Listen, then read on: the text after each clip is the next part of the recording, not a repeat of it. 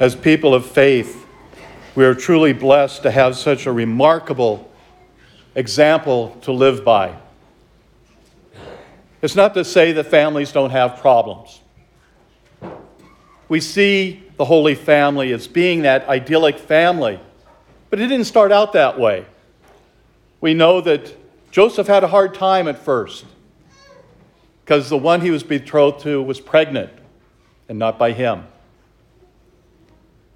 That had to be a difficult situation for the entire family, for her family, his family. What's happening?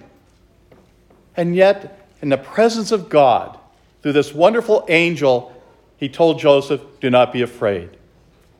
How many times did he have to tell Joseph not to be afraid? We know at least 3 times. He also tells us, do not be afraid. The incredible gift that the Lord gave us through this incredible love between Joseph, Mary, and their child. We should take the time all through the months of the year and reflect on the gift of this Holy Family. Joseph and his deep, abiding love for Mary.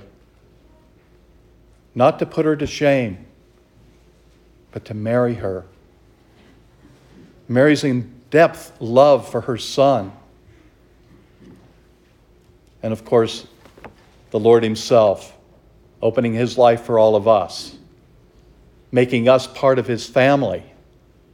We as a parish family, as a church family, are guided and molded together. And we need to take that responsibility seriously. We're called to love one another. And that extends beyond our local church family, the universal church family, to all the world. That each and every one of us is a member of God's family. Sometimes I think we forget that. Because people are of a different race or culture or creed, we can dismiss them. But the Lord says we can't do that.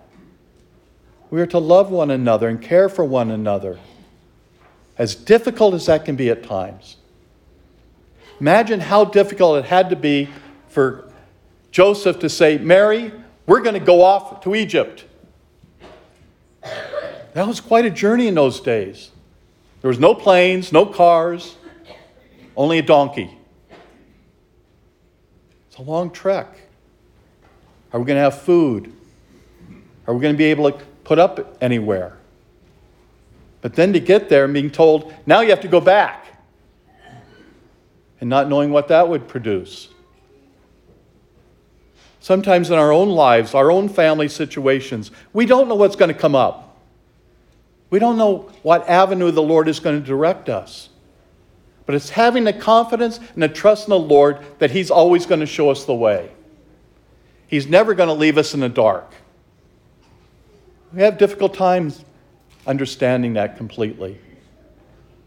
Because we have blinders. We don't always see the whole story. We only see the part that we think we should be going down. But the Lord says, do not be afraid. Just as he said to Mary, he said to Joseph, do not be afraid. And how many times does the Lord have to say to the disciples, do not be afraid? He keeps saying that. He says that to us every time we come to Mass, when he gives us himself in the power of the Eucharist. May we accept that incredible grace that he has to offer us, to use it for our families, every one of our families, and to be that source of strength and courage for one another.